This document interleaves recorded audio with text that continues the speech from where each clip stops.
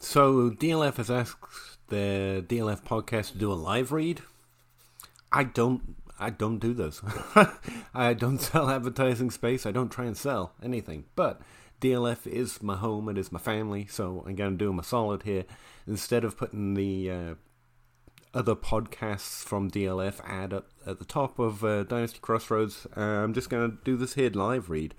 Again, I'm not going to be paid to do it. I just think DLF's awesome. They got an awesome thing going on, and they asked, and I agree with it, so why not? Let me see here. I got to pull it up. You can tell I'm real professional about this. Alright, so DLF would like you to know that if you are... God, can't do this properly, can I? Tired of the same old Dynasty format? Think you have what it takes to be a real champion? DLF has partnered with Safe Leagues and commish extraordinaire Scott Fish, hey Scott, to create a brand new DLF Champions Cup Series. That's DLF Champions Cup Series, just in case I stumbled that. In the DLF Champions Cup Series, you're matched up in a Superflex tight end premium with points and payouts awarded each year. Nice. The bonus is that every third year, your cumulative points go up against a larger field to see who wins the Champions Cup. That's a neat idea. Claim a team today and begin your journey to hoist the Champions Cup and claim $1,000. Wow, cool. That's the grand prize. Come prove it, I guess, is what they're saying. It seems like a pretty cool competition. DLF's running it along with Scott Fish. Actually seems like a lot of fun. So if you're interested in that, please hit up DLF, Scott Fish, or the DLF Champions Cup Series. You can find it on dynastyleaguefootball.com/safeleagues. Thanks very much. Let's do a podcast now or something, right?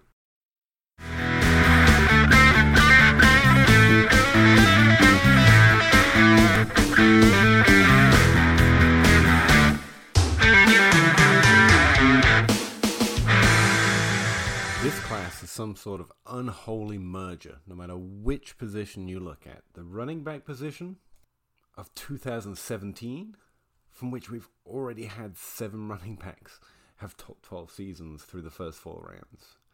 And 2008, which had 6 running backs hit a top 12 season through the first 4 rounds. This 2020 running back class averaged, all running backs drafted in the first 4 rounds, averaged a 10-point pre-draft score in my pre-draft model. It averaged a 10-point post-draft score in my post-draft model through the first 4 rounds. Now, there are decimals there, but who gives a crap? The last time that happened was 2008.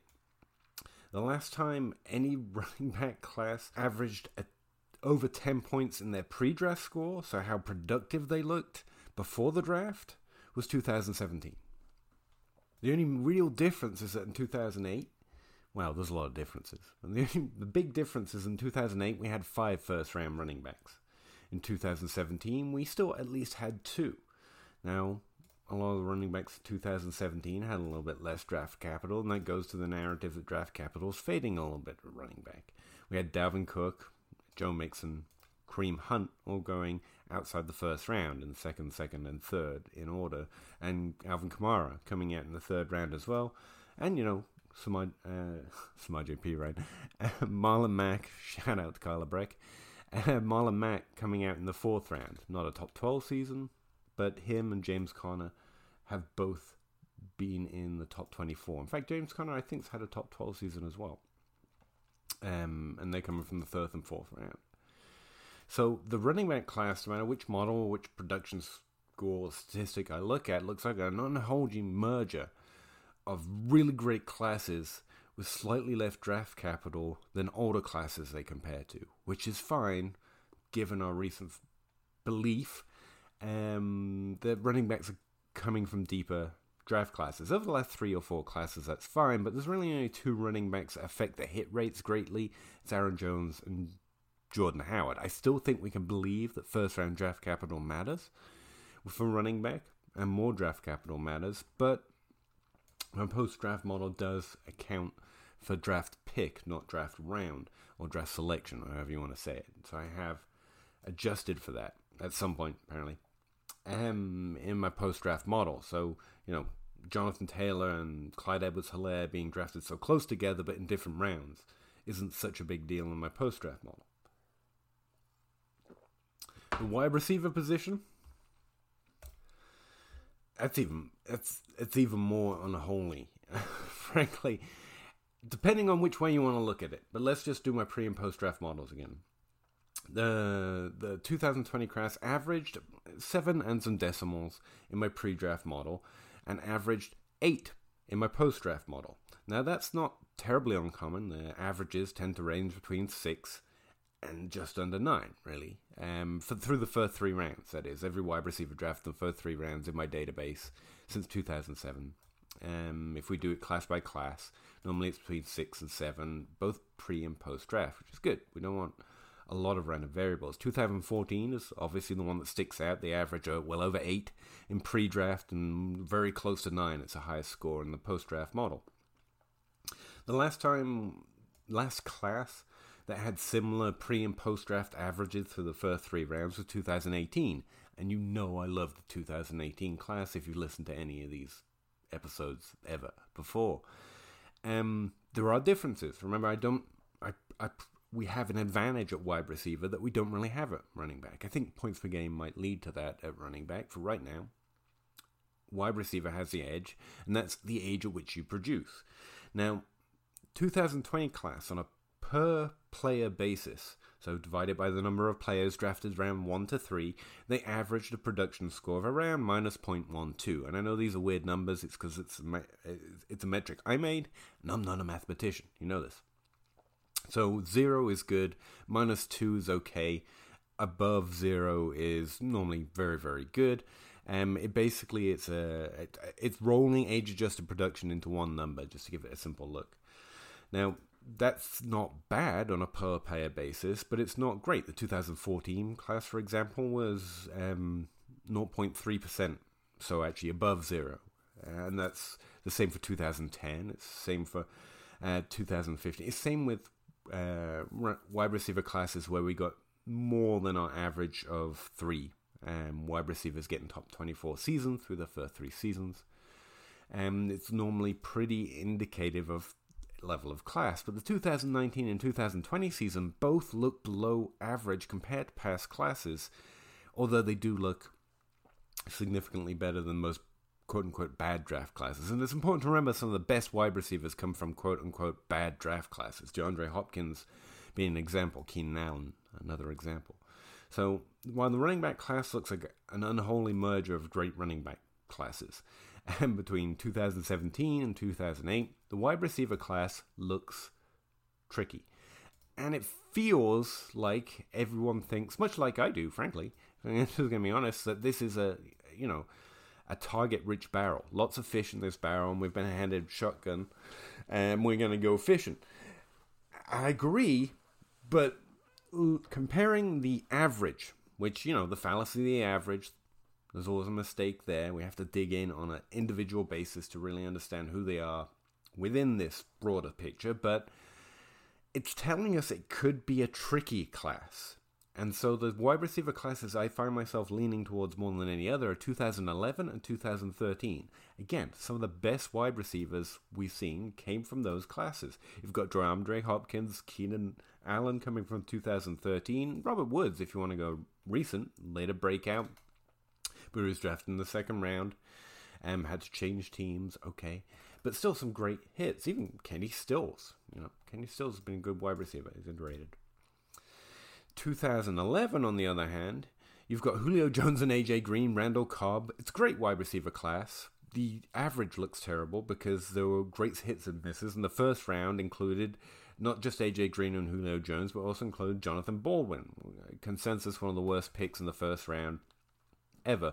Now, Jonathan Baldwin's profile actually looks good if you look at it, and that's why I keep getting reminded of the 2011 season. You've got A.J. Green, which looks okay, but it gets hidden behind Julio Jones, who looks great, an efficiency score of over 2 yards above his team's average yards per pass attempt, and Jonathan Baldwin, who has this great production score, and then gets drafted in the first round and kind of flounders out. Now, Baldwin was drafted 26 overall in that first round. A.J. Green and Julio Jones both went in the top 10. So there's a difference there. Torrey Smith was also in the 2011 draft class. He has significant career, obviously. Randall Cobb, again, coming from the second round with a great production score, again showing us how it's a good hit rate to adjust for age-adjusted production. But you have misses like Jonathan Baldwin, you have to be aware of that. And so I'm getting reminded of both these two wide receiver classes, 2011 and 2013. And some of the best wide receivers are coming from there. But it's tricky. You have to sidestep some landmines in both of those classes. And as far as ceiling goes, I still feel like this class, I think it's consensus. I think this is everyone. More floor than ceiling, but still ceiling, considering what the NFL does right now, or is doing most recently. Again, its pre and post draft score best compares to 2018, but they're lower both pre and post draft. So it's a good class, but it doesn't like it as much pre-draft, and despite being helped out by draft capital more than the 2018 class was, like 6 wide receivers drafted in the first round, only 2 wide receivers drafted in the first round in 2018, so 2018 got less of a bump through draft capital.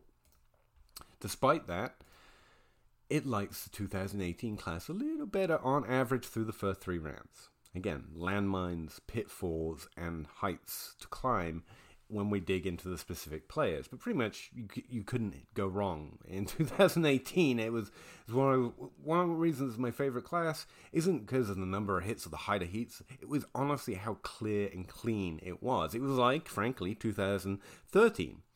Which is why I included that in my comparison, because it was really clear you had DeAndre Hopkins and you had Keenan Allen. Like, they stood out. If you just organize it by draft round, had their production score next to them, they were the clear highlights in those rounds.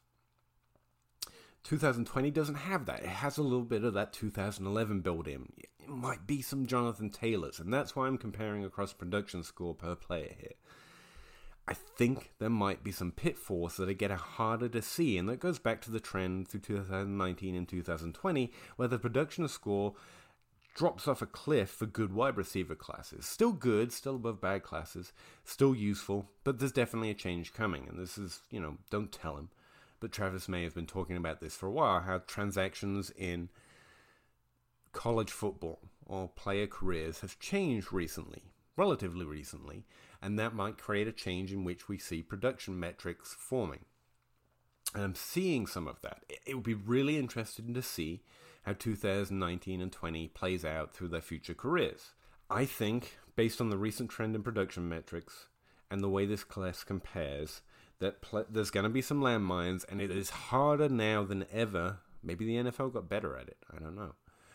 But it's harder now than ever to pry them apart. So you've got 2013 with some of the best heights, or let's say we know the most ceilings. We've got twice the number of first-round picks, so let's say there's twice the number of players with potential good floors. So it's more about the floor and how clear those players were good compared to the others in 2013. But then you've got the 2011 problem of trying to weed out Jonathan Baldwin. And frankly, I wouldn't have weeded him out. It just would have been a miss for me. AJ Green looked good. Julio Jones obviously looked great. And they were drafted in the first 10 picks. Doubt I would have missed him. But Baldwin would have been a guy I wanted to trade back for. I wanted to trade in for. Because his age-adjusted production was good. And he was getting cheaper. Because he was drafted late in the first round. Would have been a miss. Guys, I'm adding a bit here. Because I missed something. Well, there's so much to process. One of the ways the reason the reason Baldwin looks like a miss is I can't find anything that looks bad in his profile. But when you look at his career, it's weird. He got in a fight with a guy in the locker room, broke his hand, barely started his first year. But the few games he did play, he actually did some interesting stuff. Then he's traded, never really starts a game again. It might just be a situation with this player. It's the problem with so few examples of misses or hits, frankly. One thing I have noticed looking back through draft classes, and that's why I'm starting to break into this efficiency score, the idea of yards per team pass attempt above team average, or just yards per team pass attempt. Being good with the ball on a per team pass attempt basis is obviously good. It's efficiency, essentially, which is tricky, but there's also an element of volume sprinkled in there. The difficulty comes, John Baldwin's below average, but still good compared to many good players. He's 1.6 yards per team pass attempt above the team average. It's not scary. Randall Cobb is 1.33. And he was really good. Second round draft capital adjusted that for us a bit. But if we're going to look at this as evaluating a player, that's the difficulty. Sometimes, and that's the difficulty with a deep class. That's what I'm trying to say here. Draft round or value in rookie drafts isn't going to sort this out for us. We're not going to get Randall Cobb cheaper, even though he's good, but has a little fault here in his efficiency and his draft capital is a little... We're not going to get that adjustment because everyone's so high in these players, and honestly, their profiles look very decent. For example, like if I was to... and, you know, I'm going to highlight when I break down my board here, players that I do and don't like. But if I was to try using efficiency, here are the players that really stick out as having, you know, that efficiency score compared to bad players. Jalen Reagor, who I love. This is not a, like, don't panic. Like, Jalen Reagor, as you're about to see, is very high in my ranks. And this is why that's better than Randall Cobb. And he was, like, I don't think that counts. Henry Ruggs, on the other hand, was getting 0.72. But I really think he was a hell of a playmaker in college. He went to the best landing spot, as I'm going to talk about a little bit when I break it down. KJ Hamler, on the other hand, had 1.86 yards per team pass attempt above the team average. That's a really good score. It makes me want to go all in Hamler. So I'm getting really excited about guys like that who are going to be drafted later just because it's such a thick and heavy class. Other positions start getting taken before you start worrying about the wide receiver 3 on a team that just got drafted, right? So, like, I really want Hamler because he doesn't have that little fault. But I really want Reagor, even though he does have that little fault, because that last year, I don't believe that last year. I mean, the efficiency score here is based only on that last year. If you do it for any other year, Reagor's incredible in yards per team pass attempt. So maybe we can adjust for Reagor, but then you look at a guy like T. Higgins. He had 1.28 yards per team pass attempt. And that's not good. That's low. But again, John Baldwin's was 1.6. So if we discount that singular example, then 1.28 is bad. But I don't believe that one either. And that's why that's the other reason this class is difficult. The outliers are not going to be adjusted for by value. And draft capital is not going to push good players down far enough because everyone's aware of them enough because it's a thick and heavy class that we're going to be able to get Randall Cobb at a little bit of a value and Keenan Allen and T.Y. Hilton and Stephon Diggs.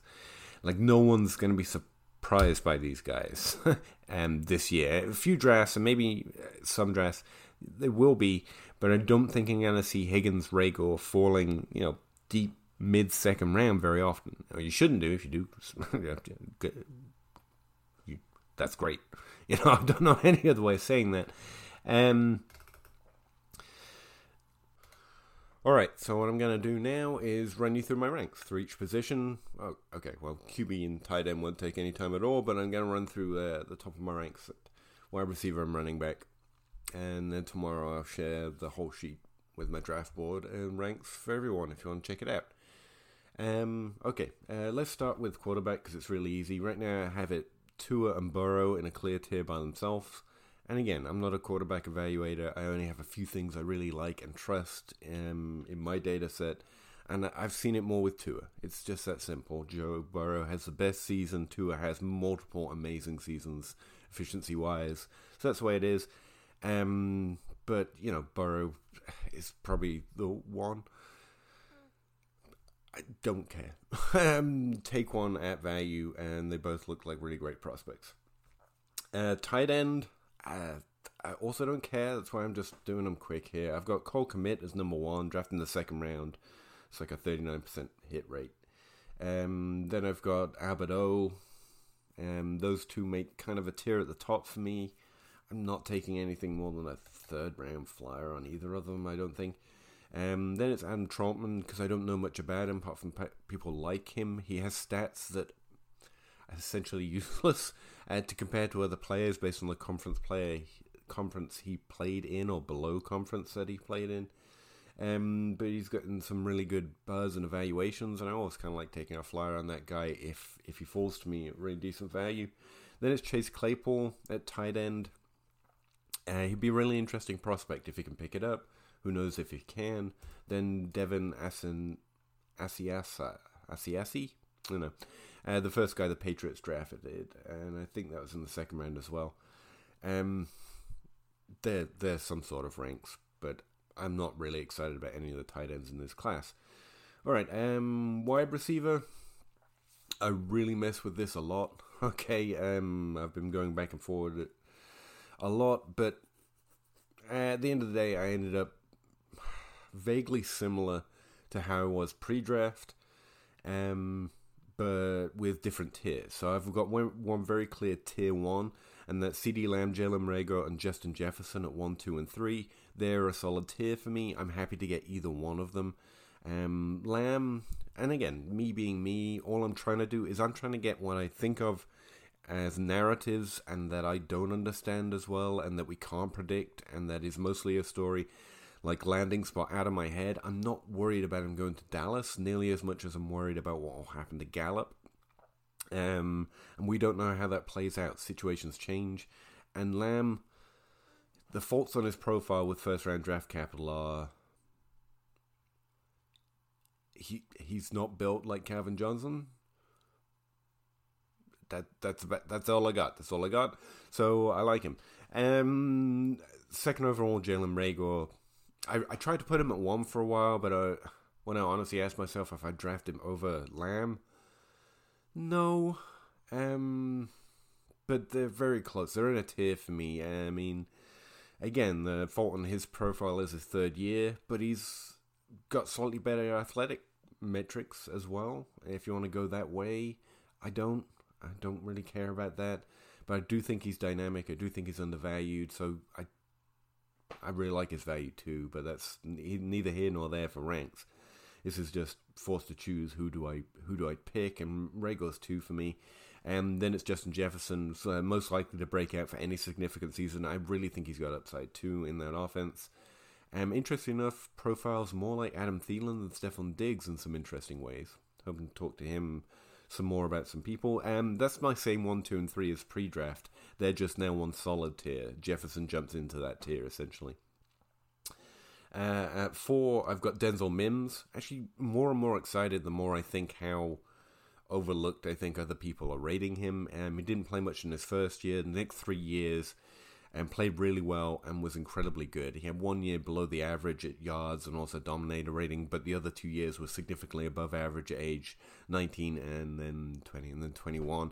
I love his profile, and I really like his landing spot in terms of opportunity. Again, I don't do the landing spot narrative, which is also why I really like him at 4, because I think people are going to go, well, he's a Jet.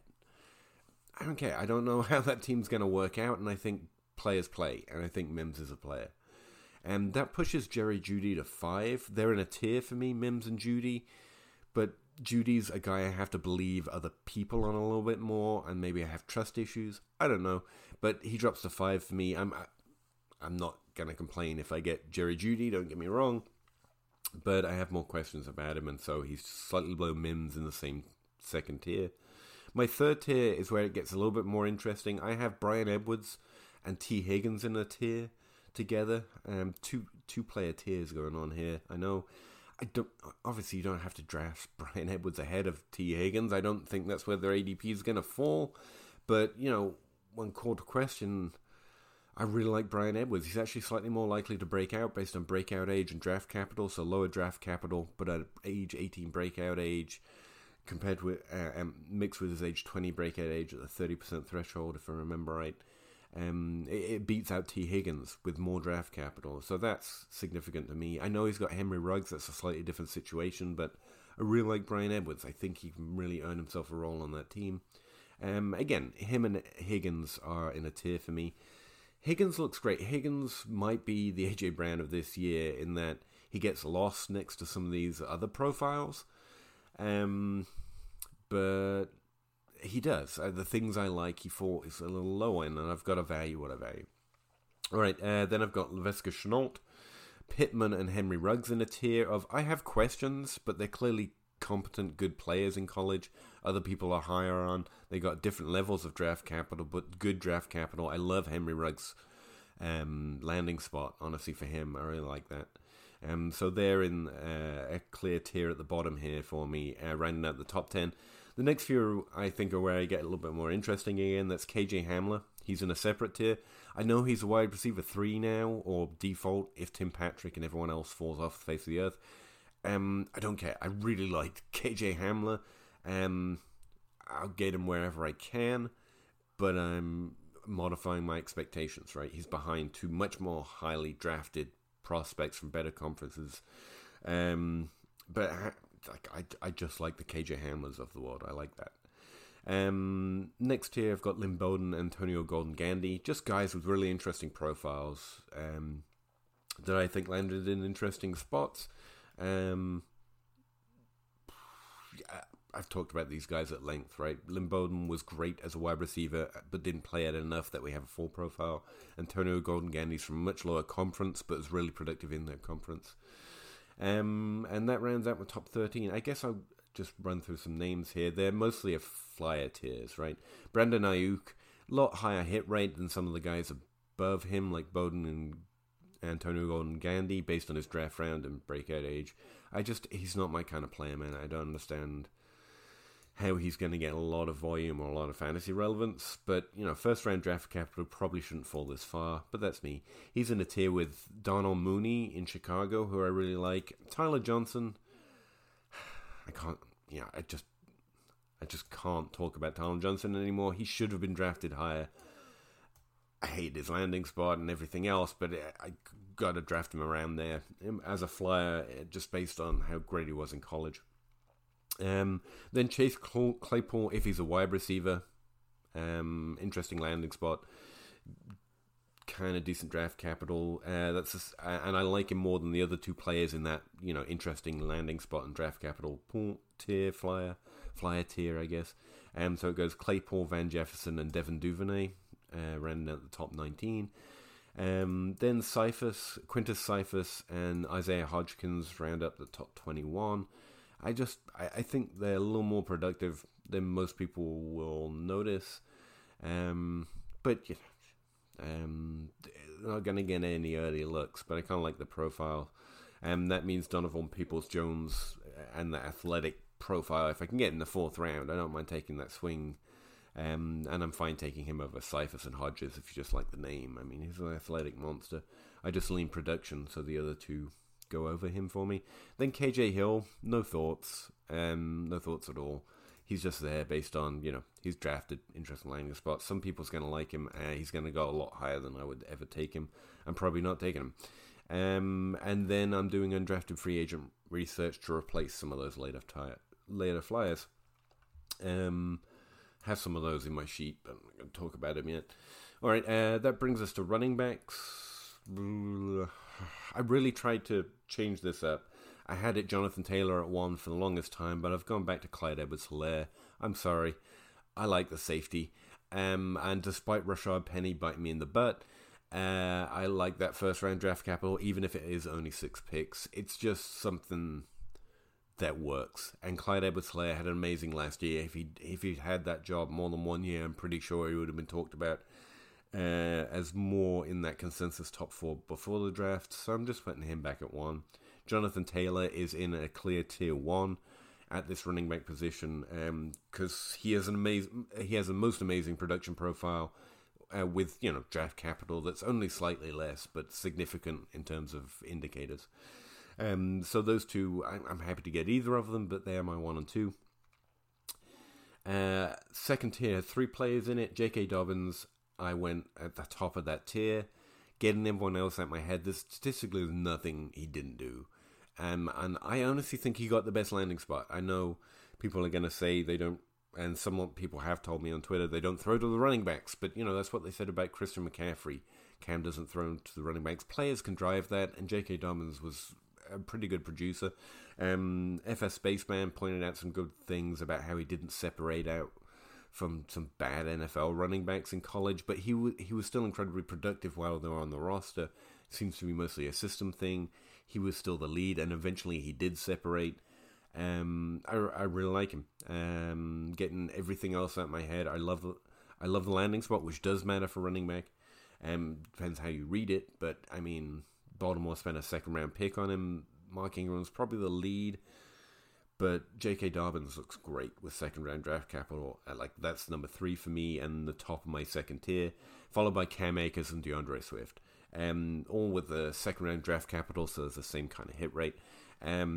Swift actually beat out everyone in my model because it's just a draft pick, and he was drafted, I think, the second overall this clear. I just think he's also the most likely to find himself in a more muddled committee, and he's on the worst team of the 3. Actually, the Rams might be the worst team of the 3 at this point, but I'm still leaning Detroit being worse than the Rams. I guess I give him just a little bit more hope.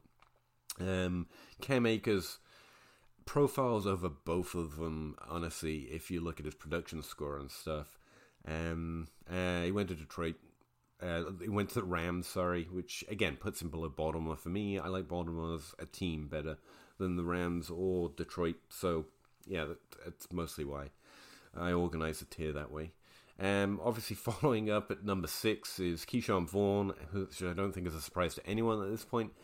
I really think Tampa Bay might be a bad landing spot for a running back, but also pre-draft I said how I liked him and I hoped he went to a good landing spot, and he got more draft capital than we were expecting.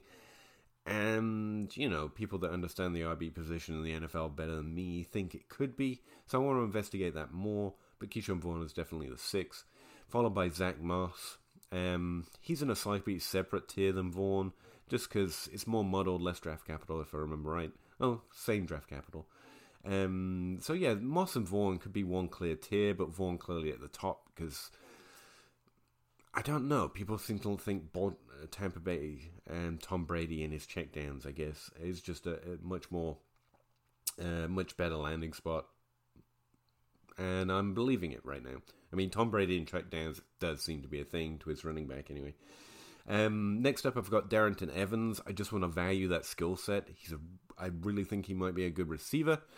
And everyone else on my list has a potential to have a much larger role, I think, probably. But Evans probably has more of a chance to use that skill set earlier on. Then it's Joshua Kelly. Hopefully that's a little hot. Hopefully people don't think about Joshua Kelly that early at 9. But I really like him overall. He actually has a low hit rate based on his draft round, and I kind of don't care. He's got 20 points per game. He's the other running back in this class with 20 points per game average. And that seems to be significant for running back. Rounding out the top 10 is Antonio Gibson. Didn't play running back enough for me to evaluate him fully, but he got similar draft capital as some of the others guys here. And he was really good when he played running back. 11, 12, 13 is a tier. I've got Eno Benjamin, A.J. Dillon, and Anthony McFarlane. That's really too low in A.J. Dillon. I just am really too low in A.J. Dillon. He shouldn't be behind Eno Benjamin, or Gibson, or Kelly, or probably Darrington Evans. He's probably in that Vaughn and Moss tier. But I don't get it. I don't want Packers right now, to be honest. I don't trust that team anymore. I'm not selling Devontae Adams for nothing, but I don't get it. I don't get it. I can't just keep saying that, but I kind of hate the landing spot for A.J. Dillon, even though they're probably going to use him and they're going to eat this rank later. I don't want it.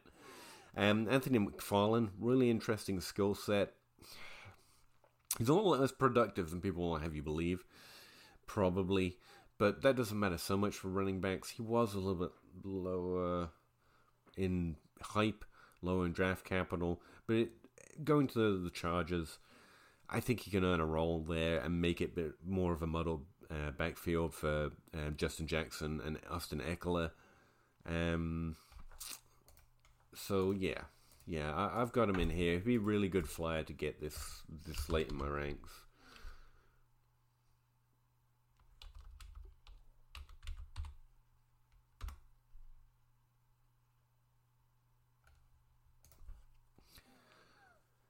After that, I've got Anthony McFarlane. Went to Pittsburgh. Low hit rate based on his draft capital, whatever. I really think he's an interesting skill set, has a receiving background. He's behind Connor, very clearly. He's behind Samaje Perine for receptions, but he's a type of profile which, if given opportunity, you wouldn't be surprised to break out or break into fantasy significance. So I really like getting him in and around this tier after the top 10 running backs go off the board. Followed up my final running back tier. I really only have 15 on the list right now. It's DJ Dallas and then LaMichael Perine. Not just for Kyle, just they're running backs. And they always have a little bit value late, just in case they do end up on a roll through injuries or anything else. I don't think DJ Dallas is going anywhere in Seahawks. Perine, same thing. They're built about right for the roles that they could get on those teams. Not a lot of interest. I mostly lean wide receiver as flyers, but running backs always have value, and those are the two with draft capital and decent enough profiles that are probably worth it. All right, I hope the very small weight was worth it. Have any questions about it? Hit me up on Twitter @PAHowdy, and I will talk to you again next week. Thanks for listening. Bye. Yeah. Chicken or crow, crossing the road, go. Clicking a poll, Twitter is gold, player unfold, so. Jake on the Tego and Abe on the plays, though. Pete enumerates the plays, they're analytical. Picking my nose, don't really know if I like that. Picking their brains, got different lanes, but I like that. Picking these guys, all of these times, all of these nice stats. Picking apart, the film is an art, always a fight back and forth. There is no order, they disorder more and more because the players ain't no older. They some hoarders or some mortars, dropping bombs without no borders. You got that I like mortar, peak grinding numbers like molars. I don't know anymore, I am at a crossroads. Chicken or crow, crossing the road, go. Clicking a poll, Twitter is gold, player unfold, so. Jake on the Tego and Abe on the plays, though. Pete enumerates the plays, they're analytical. Chicken or crow, crossing the road, go.